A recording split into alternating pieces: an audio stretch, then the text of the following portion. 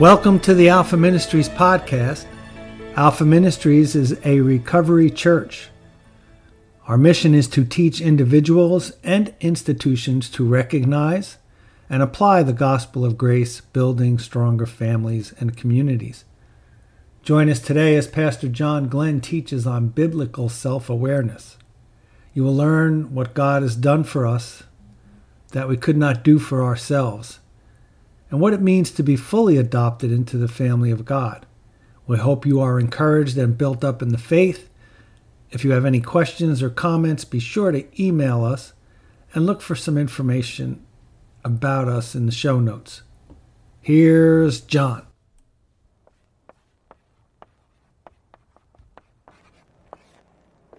The third and greatest provision that God has given us in the Spirit to deal with the inner conflict and turmoil that we have in our lives is the power of the Holy Spirit. This is what he begins to address as he assures us that we're not in the flesh, but in the Spirit in Romans chapter 8, verse 9, if so be that the Spirit of God dwells in you. Now, the Spirit of God dwells in all who receive Jesus Christ as their personal Savior. Everyone who is born of the Spirit has the Spirit of God living inside of him. In order to graphically illustrate that, we need to take a look again at our diagram on the board and add to this inward man the presence of the Holy Spirit. Now, it's important that we realize that this is God living in us. The Holy Spirit is the third person of the Godhead. He is actually God living inside of us. And the promise that he gives us in relationship to the indwelling of the Holy Spirit follows in the next few verses. In verse 10, he says, "And if Christ be in you, the body is dead because of sin, but the Spirit is life because of righteousness." You see, it is the Spirit of God who put to death that old person you were. It's the Spirit of God who created this brand new person that you are. It's the Spirit of God who gives life to that new spirit being that has been made. So it's the Spirit who gives life inside of this body in which this flesh still dwells. And even though the body is a mortal body and will return one day again to the dust, and even though that body contains the element of the flesh, that sinful nature that's rebellious against God, the Spirit is life and righteousness inside. Now, of course, verse 11 is the key to the power of the Spirit. And let's read it together. It says, "But if the Spirit of him that raised up Jesus from the dead dwell in you," that means live in you, be at home in you, "he that raised up Christ from the dead shall also quicken," or literally make alive, "your mortal bodies by his Spirit that dwells in you." This is such a tremendous promise. The same Spirit that raised up Jesus from the dead, that Spirit that entered into his body, that raised up Christ Jesus out of that tomb on the third day, that same Spirit is now living inside of you. The Lord wants us to understand the power, the resurrection power that is available to us by the indwelling of this Spirit. And so he emphasizes the fact that it's the same Spirit that raised up Jesus from the dead. Now let's consider for a moment what resurrection power really means. If you consider all the sources of power in the world, if you think about the power, for instance, in our military force, and it's unbelievable, it's awesome what a nuclear power can do in nuclear weapons. If you think of the power in our economic system, the power of the economy of our nation and the world economy, or you think of power in political terms, the political power of the United States as a superpower in the world, for instance. You think of all of this sort of power and you add it all together, or even the power of nature itself, the power in that devastating hurricane that swept through South Florida, the power in the earthquakes, the Rock India, the power in the floods in the Midwest, the power of natural disaster. Add all of that power together, whatever you can conceive of as being powerful, add it all together and ask this one question. Has all of that power ever been able to raise one person from the dead? Not one person has ever been raised from the dead by all the natural power we can conceive of. And yet what he's telling us here in this verse is that that Spirit that raised up Jesus from the dead lives in you for a very specific reason. Read it again with me, please, in verse 11. He that raised up Christ from the dead shall also quicken, or literally make alive, your mortal bodies by his Spirit that dwells in you. Now, it's important that we understand the term mortal body here. I'm going to go ahead and put the representation of the body on the board in this circle here, because it's within this same body that we have both the nature of the flesh dwelling, represented by this outside triangle, and the new person that we are in Christ living. And now we've added to that something else. We've added the Holy Spirit of God living inside that new person.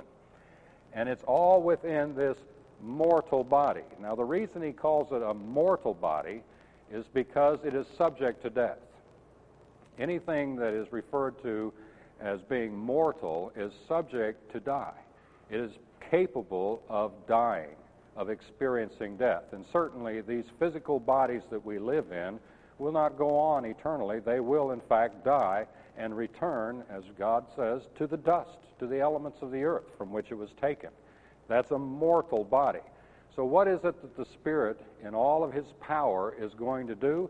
He is going to make alive this mortal body. Now, many people have the idea that that refers only to a future resurrection. They get the idea that really what he's talking about here is that day when you die, when this body returns back to the elements of the earth, that God is going to give you a new glorified body, and that's true. As a matter of fact, according to 2 Corinthians chapter 5, he already has a glorified body prepared for you, made without hands, reserved for you in the heavenlies. There is already a glorified body waiting for you to inhabit. The real person you are, this new creature that you are, is going to live in that glorified body. But this promise of verse 11 does not refer to that. It refers to what the Spirit is going to do with this body that is subject to death, this body in which the principle of sin still dwells, this body which is subject to the dysfunction of that sin. And the promise is that the Spirit that raised up Jesus from the dead, living in this mortal body, is now going to put this mortal body into action, is actually going to bring supernatural life into this very same physical body. What it really means to say here is that the life of Christ, communicated to us by the breath of the Spirit, is actually going to be lived out through this sin-cursed mortal body. So that when I extend my hand to reach out to you, it is not just me, but it's the life of Christ flowing through me that's reaching out to you. When I open my mouth to speak words to you, it's not just my words that are being formed, but because of the power of the Spirit, it's the words of God through Christ himself being formed to speak to you and to address you. You see, this is what the promise is. The Holy Spirit will make me come alive with the life of Christ, regardless and in spite of this sin-cursed mortal body. So this is a promise of power in the Spirit that will actually put to death the deeds of the body, as we'll see here in a moment, that will actually take over the flesh, if you will, that will set the flesh aside and manifest the true character of who God has made us to be in Christ to the world around us. Now let's see if we can get just a little bit of a personal flavor on this with a story that I want to share with you about a good friend of mine that I worked with years ago together. He was an associate pastor that I trained and worked with, and he went through a particularly difficult time, a terrible time, as a matter of fact. Just about the time he was getting ready to be ordained in the ministry, he had what psychologists would refer to as a nervous breakdown.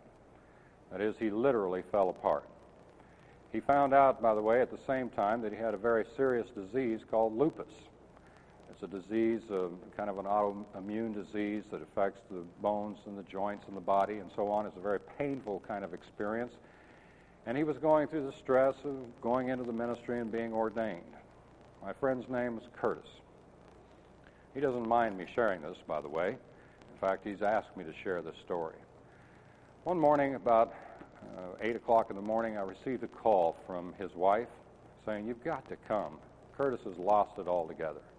I myself had gone through some surgery and was walking around on crutches, my knee in a cast, and I really didn't feel like going out, but she was so insistent and so urgent. She said, "I've got to take my young child, our young boy, and leave because Curtis has lost it altogether." So I said, "Okay, I'll go." I went over to Curtis's house and I walked I hobbled in on crutches into his apartment, and sure enough, there's my friend Curtis standing on the coffee room table, eating the fat from the steak that he had the night before and quoting some mismatch of Old Testament scripture about the fat thereof belongs to the Lord, and telling me that as he ate this, it was going to turn into holy oil that would ooze through the pores of his body and cleanse him. And I thought to myself, my word, Curtis has lost it altogether. What am I going to do with my brother Curtis here? How am I going to get him to the hospital without losing it altogether? Here I am on crutches. There's no way I'm going to carry Curtis to the hospital. What am I going to say to him? And while I was in prayer, hobbling over to the couch in disbelief, watching my friend go crazy, he proceeded to tell me that he had already had 7 showers that morning. I said, 7 showers? He said, yes, that's why my wife Ann was so upset with me, because I used all the towels in the bathroom. I said, what are you taking 7 showers for? He says, I'm so dirty.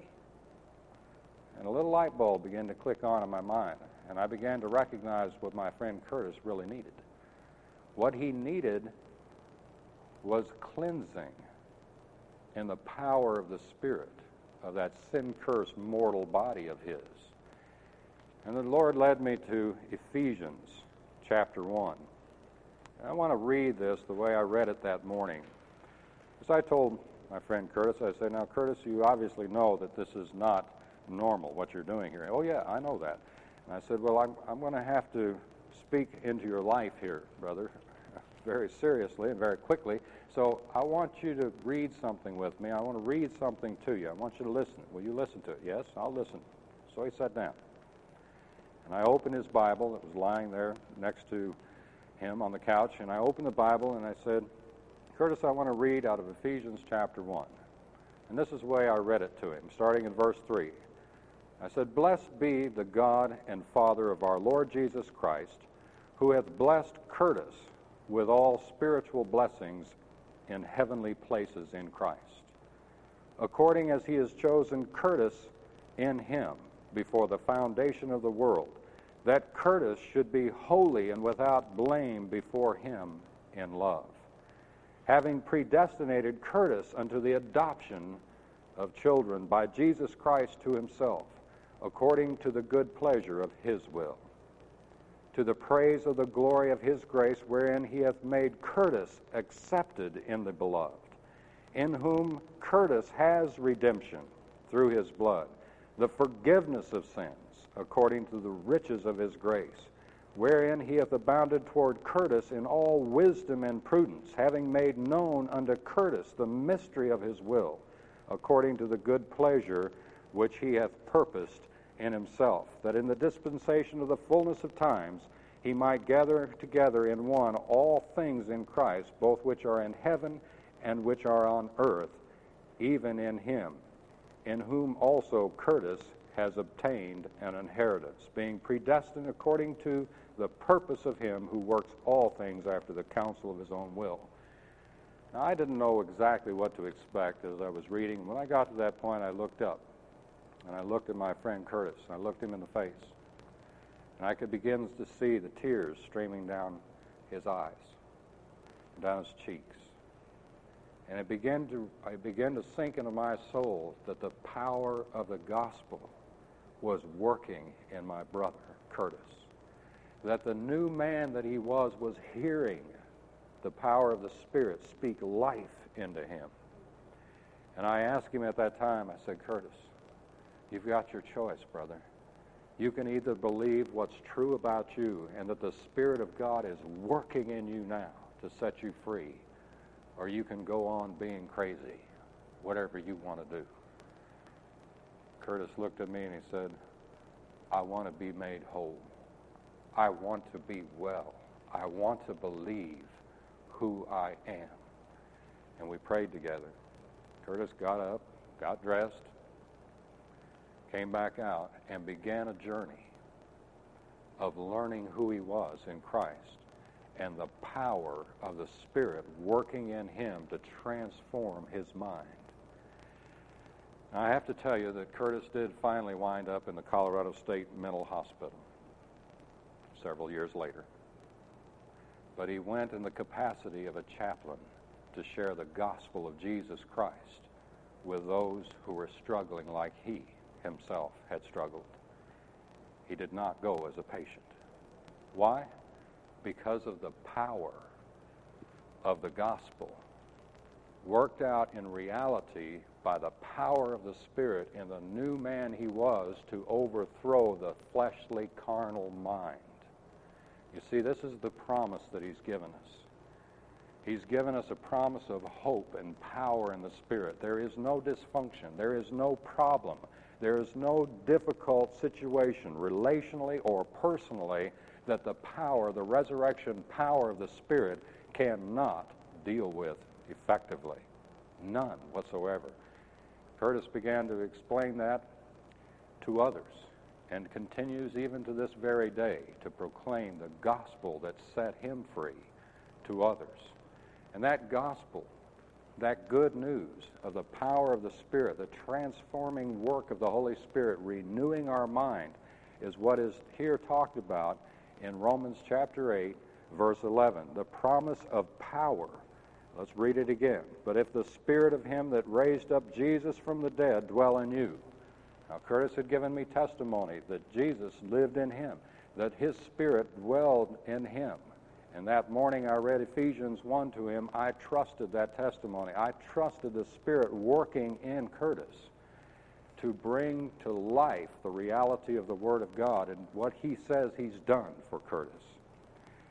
And the promise is that if the Spirit of him that raised up Jesus from the dead live in you, then that same Spirit that raised up Christ from the dead shall also quicken or make alive your mortal bodies by his Spirit that dwells in you. Now notice the conclusion of verse 12. Therefore, brethren, we are debtors not to the flesh to live after the flesh.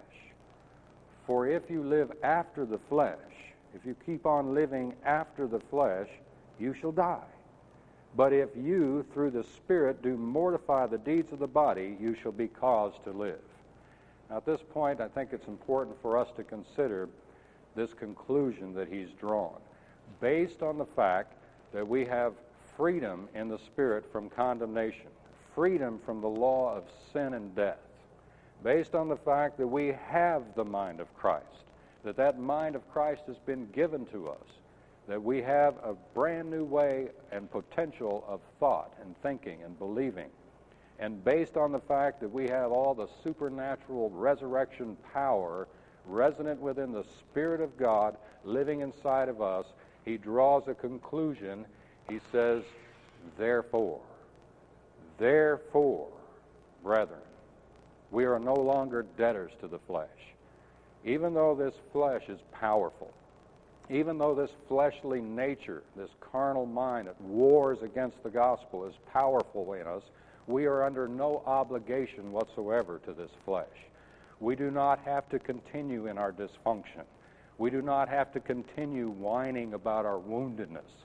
We do not have to continue feeling sorry for ourselves, feeling helpless, feeling incompetent, feeling inadequate. We do not have to continue any longer running around thinking of ourselves as being worthless. We are no longer debtors to the flesh. We are not in bondage to the flesh. Why? Because we have been set free in the Spirit. because we have been given a new mind of the Spirit, because we have the power of the Spirit. He explains further that the reason we're not in bondage to the flesh is because if we keep on living after the flesh, if we keep on living out our life in a lifestyle according to this flesh, we're going to keep on experiencing death.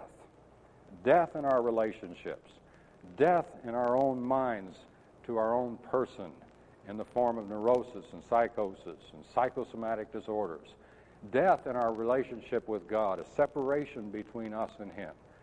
To keep on living after the flesh in the natural carnal mind leads to nothing but death. But if we, through the Spirit, that same Spirit that's given us the freedom, the mind, and the power, if we, through the Spirit, do put to death the deeds of the body, we shall be literally, he says, caused to live.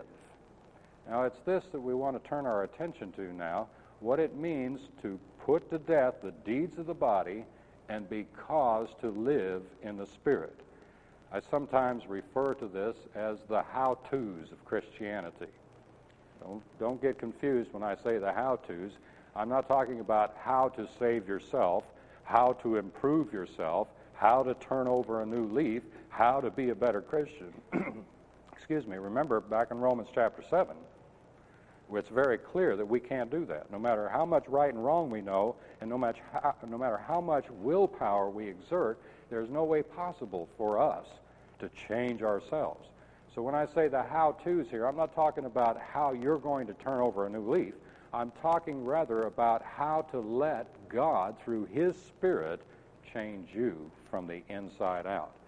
And here we're given a key to that right here in this verse, verse 13, when he says, if you, through the Spirit. Now there are two things that we need to keep in mind here. There are two responsibilities that we need to focus our attention on, two particular things that you and I need to be aware of. Every time we deal with any issue or situation in our life, we need to first of all look at our own responsibility, and then secondly, we need to look at God's responsibility. You see, he says, if you, that's the believer, through the Spirit, that's God, do put to death the deeds of the body. You see, there's a combination effect here. It's your responsibility with God's responsibility.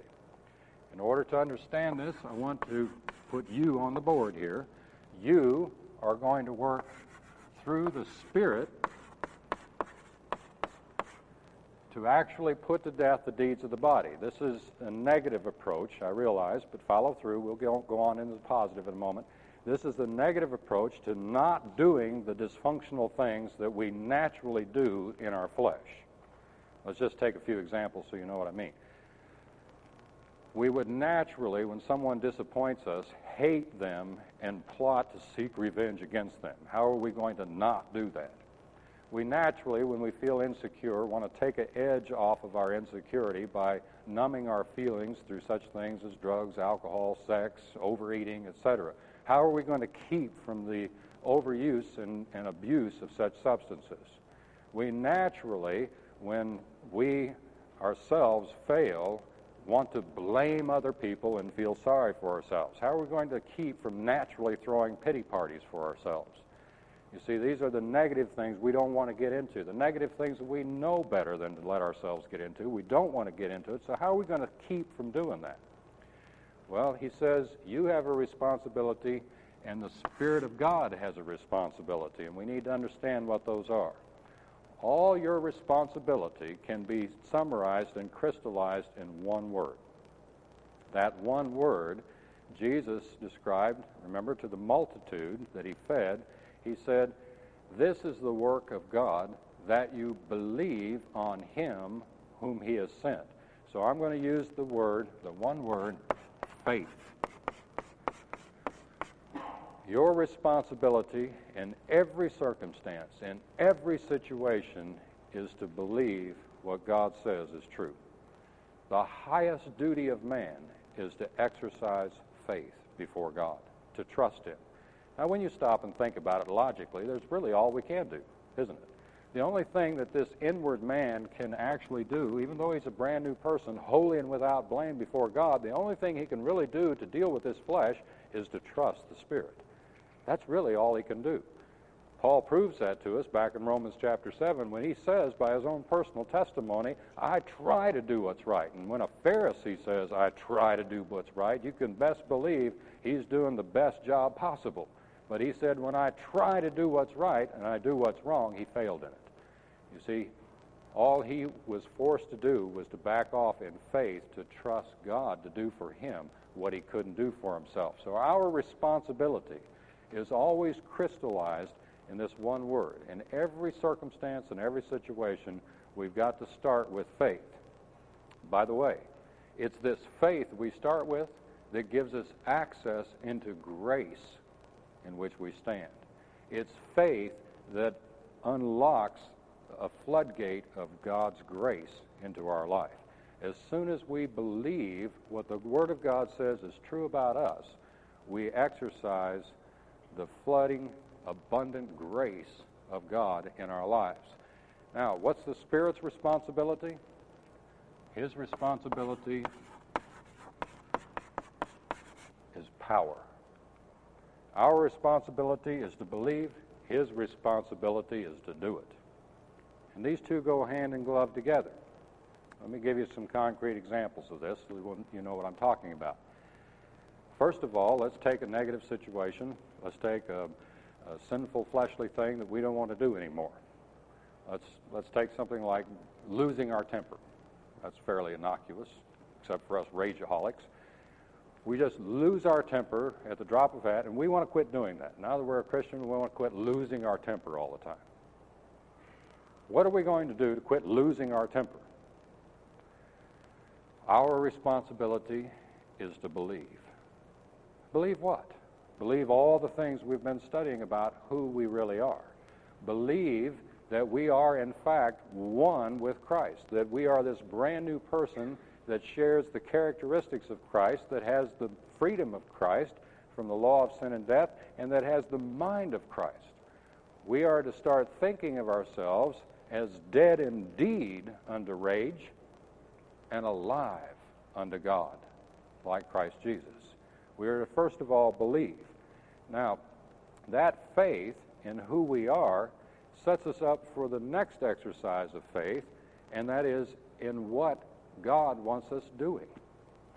I have to digress at this point just somewhat to explain a problem that I've seen across the board in my counseling experience with Christians who are trying to quit doing things that are wrong. Invariably, I find them trying to quit doing things that they think are wrong and that God doesn't want them doing, but really are not what God's concerned about at all. What I mean by that is, generally speaking, I find little baby Christians who do not understand the milk of the Word we've been talking about concerning our position in Christ get all wrapped up in externals of Christianity. They think that Christians ought not to do these things, and you can just make up a list of any sort you want to, and you'll find that 90% of the things that most Christians think that Christians ought not to do are not even in the Bible. They're not even in the Scriptures. As a matter of fact, you'll find people bringing in cultural preferences and swearing that that's what God intended. One of the most recent things, for those of you who were old enough to pass through the hippie era in the 60s, one of the things I remember men talking about in a Christian sense, in a religious sense, was those long-haired folks. You know, those folks with long hair, and how they went about defining what was long. Was down to the shoulders or over the ears or something of that nature. They were long-haired folks. It says, now, God doesn't want you to have long hair. If you're a Christian, you need to cut your hair. As a matter of fact, there's been more than one argument in church circles about haircuts. Did you know that? Now, if it's not long hair on the men, it's short hair on the women. It's whether the women actually cut their hair or not. And I'm serious about this. Some of you might think, well, that's a strange thing to argue about, but some people had life and death struggles over that kind of thing. And they go to the Scriptures and they try to prove from the Scriptures that God wants a flat top as opposed to long hair on a man. Well, you see, a Christian A baby Christian that gets caught up in that kind of an argument or dispute might want to cut his hair for the wrong reason. Not because God told him it was wrong to have long hair, but so that he will gain the acceptance of men in the group. So he might want to cut his hair to gain approval from man. Now, unless that Christian, that baby Christian, can exercise faith in what God is telling him, unless that Christian can exercise faith that God is telling him to cut his hair, for him to cut his hair to get the approval of man is sin. It's dysfunctional, and it will create emotional disturbance within him, no matter what the opinion of man is. You see, this faith that I'm talking about that's your responsibility comes in two parts. The first part is to believe that you are worthy because of what God has made you to be, with or without long hair. The second part is for you to believe that you're hearing what God wants you to do about such issues as whether you cut your hair or not.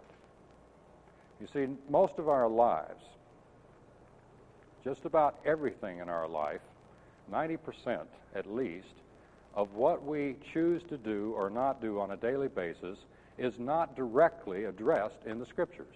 Do you realize that? The Bible doesn't tell you what kind of house to live in. It doesn't tell you what city to live in. The Bible doesn't tell you what kind of car to drive. It doesn't tell you what kind of job to do. The Bible doesn't tell you what your occupation is or what it should be. These are decisions. It doesn't even tell you how many kids you ought to have. It doesn't tell you who to marry. I mean, these are serious decisions in our lives, and the Bible doesn't tell you anything about that. So how are you going to know what God wants if you can't read it in the Bible? Now, some people do the hunt and peck method, you know, and say, okay, I wonder whether I ought to get married or not.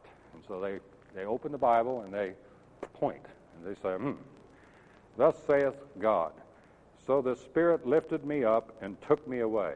I wonder what that means. And I went in bitterness, in the heat of my spirit, but the hand of the Lord was strong upon me. Yeah, I probably ought to get married. That's probably what he means.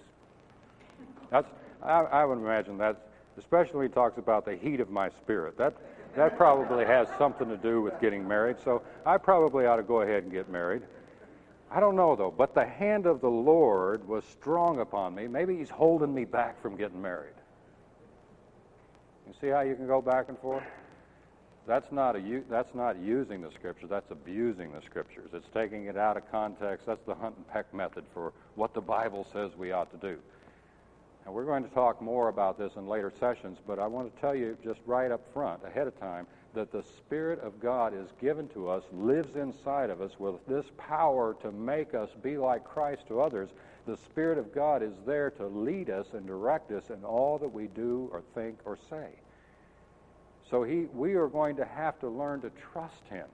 That is, we're going to have to learn to exercise faith not only in who He's made us to be, but faith in what He wants us to do, especially about those, quote, doubtful issues in our lives, which are really just those things the Bible doesn't address directly.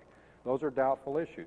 And so we're going to have to exercise faith every day, because you're going to have to make decisions every day what you ought to do, where you ought to go, how you ought to do your work, how you ought to relate to your family. And while the Bible will give us general information about such things, it doesn't specifically tell us what we ought to do concerning each one of these things. So on a daily basis, we're going to have to exercise faith as our responsibility. Now, here's the beauty of it. When you exercise faith, God exercises power. The Holy Spirit's job, you recall, is power. And His power doesn't just wait for you to exercise faith. It actually produces the circumstances and situations necessary for you to exercise faith in. The Holy Spirit is in you, constantly leading you and directing you. In fact, the very next verse, verse 14, talks about this. We're going to come back and deal with this a little later, but for right now, since we're here, just look at what this promise is. For as many as are led by the Spirit of God, they are the sons of God. You see, the Spirit gives us power by leading us, first of all, by telling us what to do. He is always leading us and directing us in our life. So he gives us not only wisdom, but he gives us the power to do what he tells us to do as well. Now, I want you to turn with me to Galatians chapter 5. To continue this thought on the how-tos, I want you to see your relationship to the Spirit in a general way. We'll come back to Romans chapter 8 a little later in another study, but I want us to look now at Galatians chapter 5 concerning the work of the Holy Spirit in our life. In the first verse of chapter 5, he tells us, he gives us this admonition. He says, "Stand fast, therefore, in the liberty wherewith Christ has made us free, and be not entangled again with the yoke of bondage." Notice what he's calling us to. He says, "Stand fast, therefore, in the liberty," or the freedom of the Spirit. I want you to make this connection now. We're not talking about a completely different subject just because we switched over here to Galatians chapter 5. We're talking about how to live a powerful life in the grace of God, and what he's telling us in his practical section here in the letter to the Galatians is that we are to stand fast in the liberty, the freedom of the Spirit, the freedom from condemnation by believing who we are in Christ, the freedom from the law by listening in faith to the Holy Spirit lead our lives. Stand fast in liberty wherewith Christ has made us free, and be not entangled again with a yoke of bondage.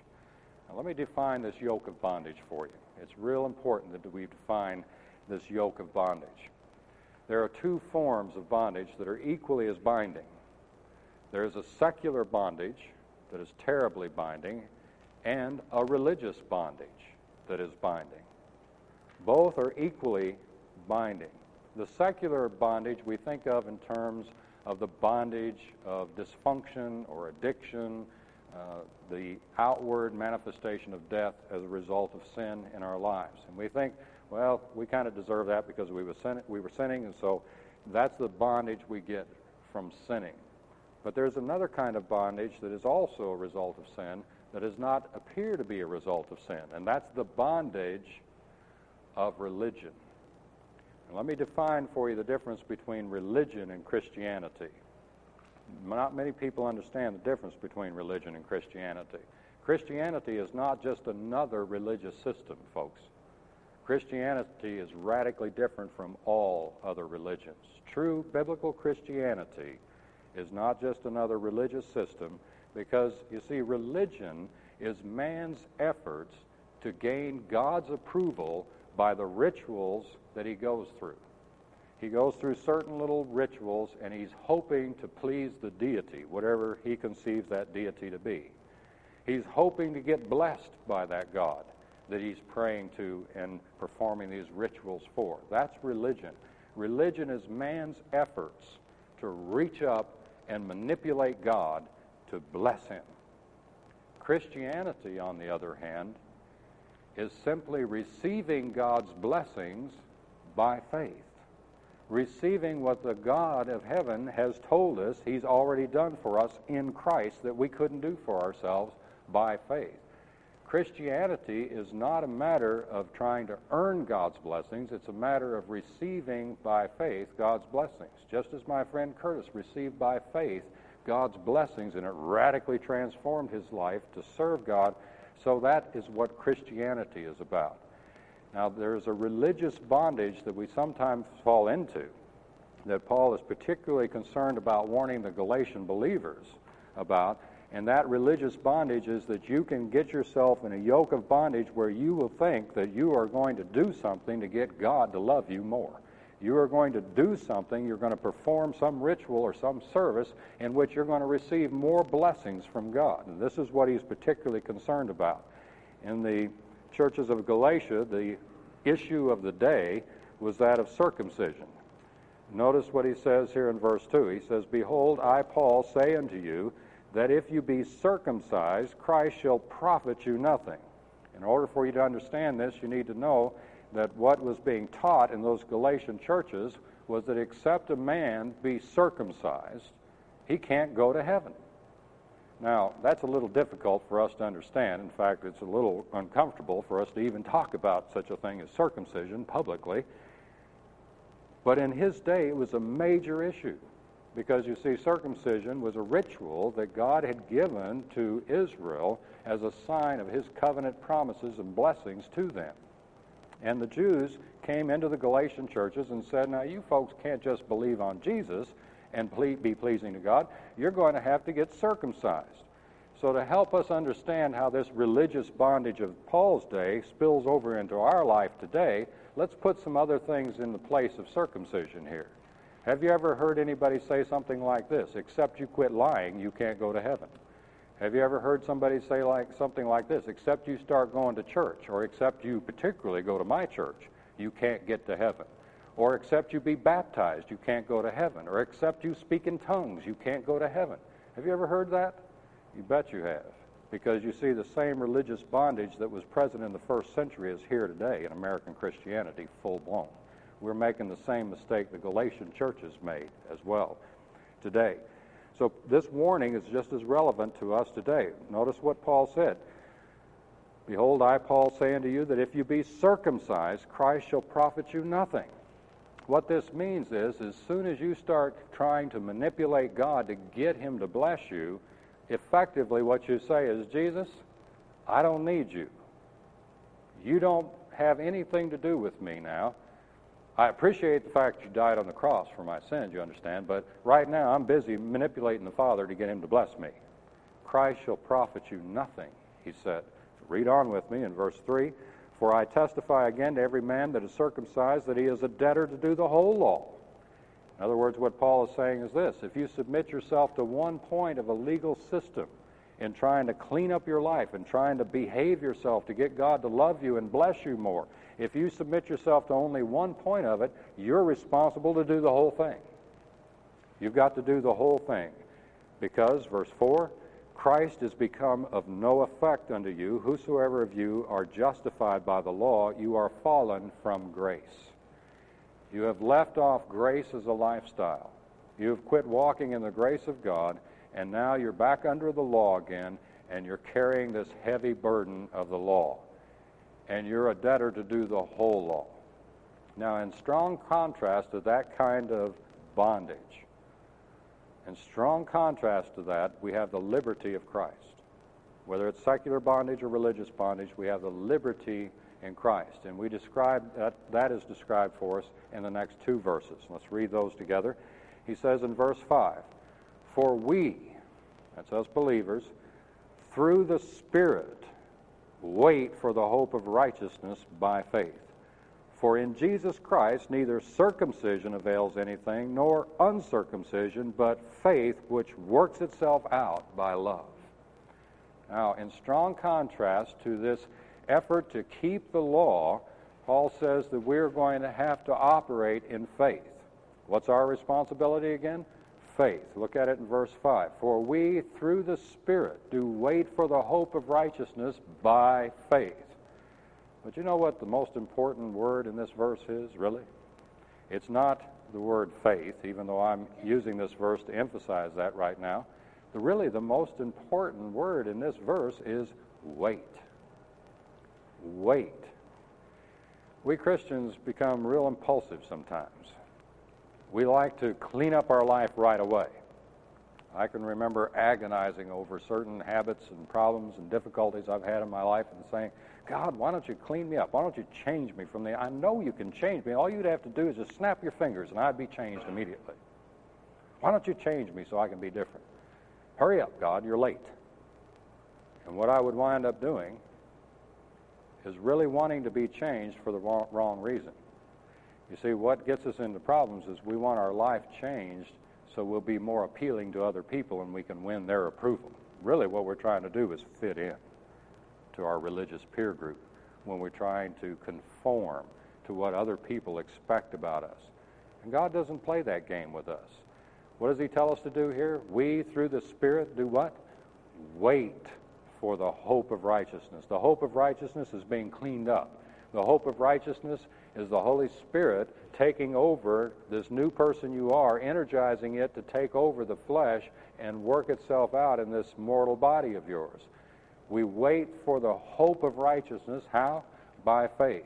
Again, our responsibility is faith. God's responsibility is power to do it.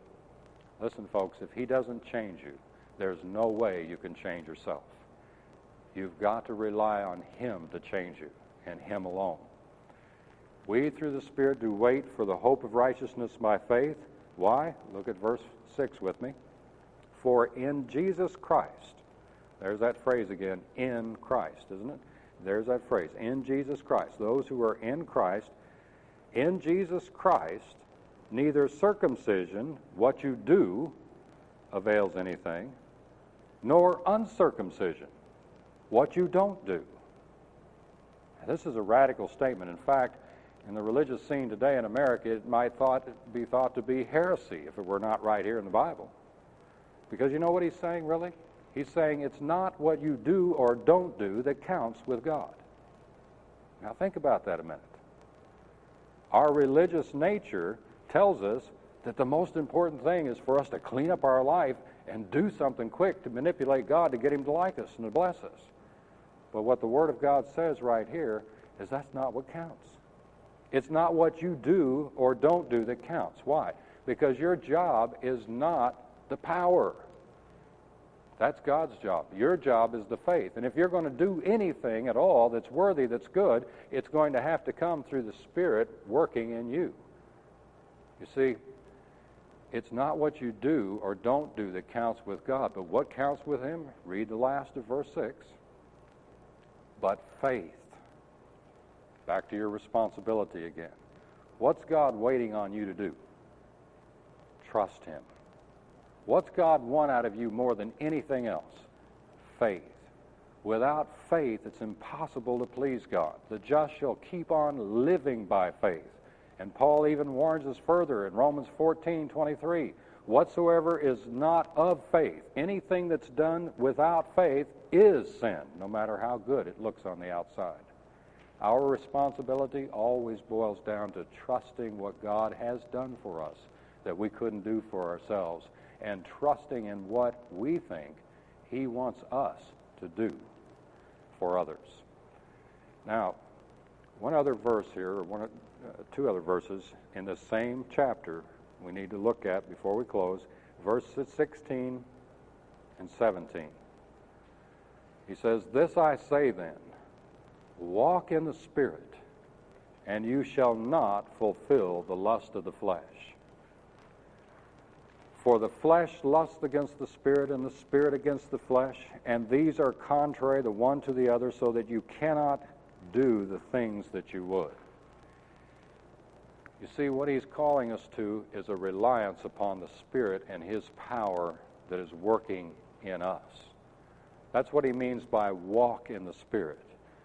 I'm walking right now one step at a time, and that's how we walk in the Spirit, one step at a time, believing that He wants us doing this on this occasion, and then the next step is taken, and then the next step is taken, and every step of the way we are exercising faith, trusting Him. That's how we walk in the Spirit. Our responsibility is to trust Him with every decision and every move in our life.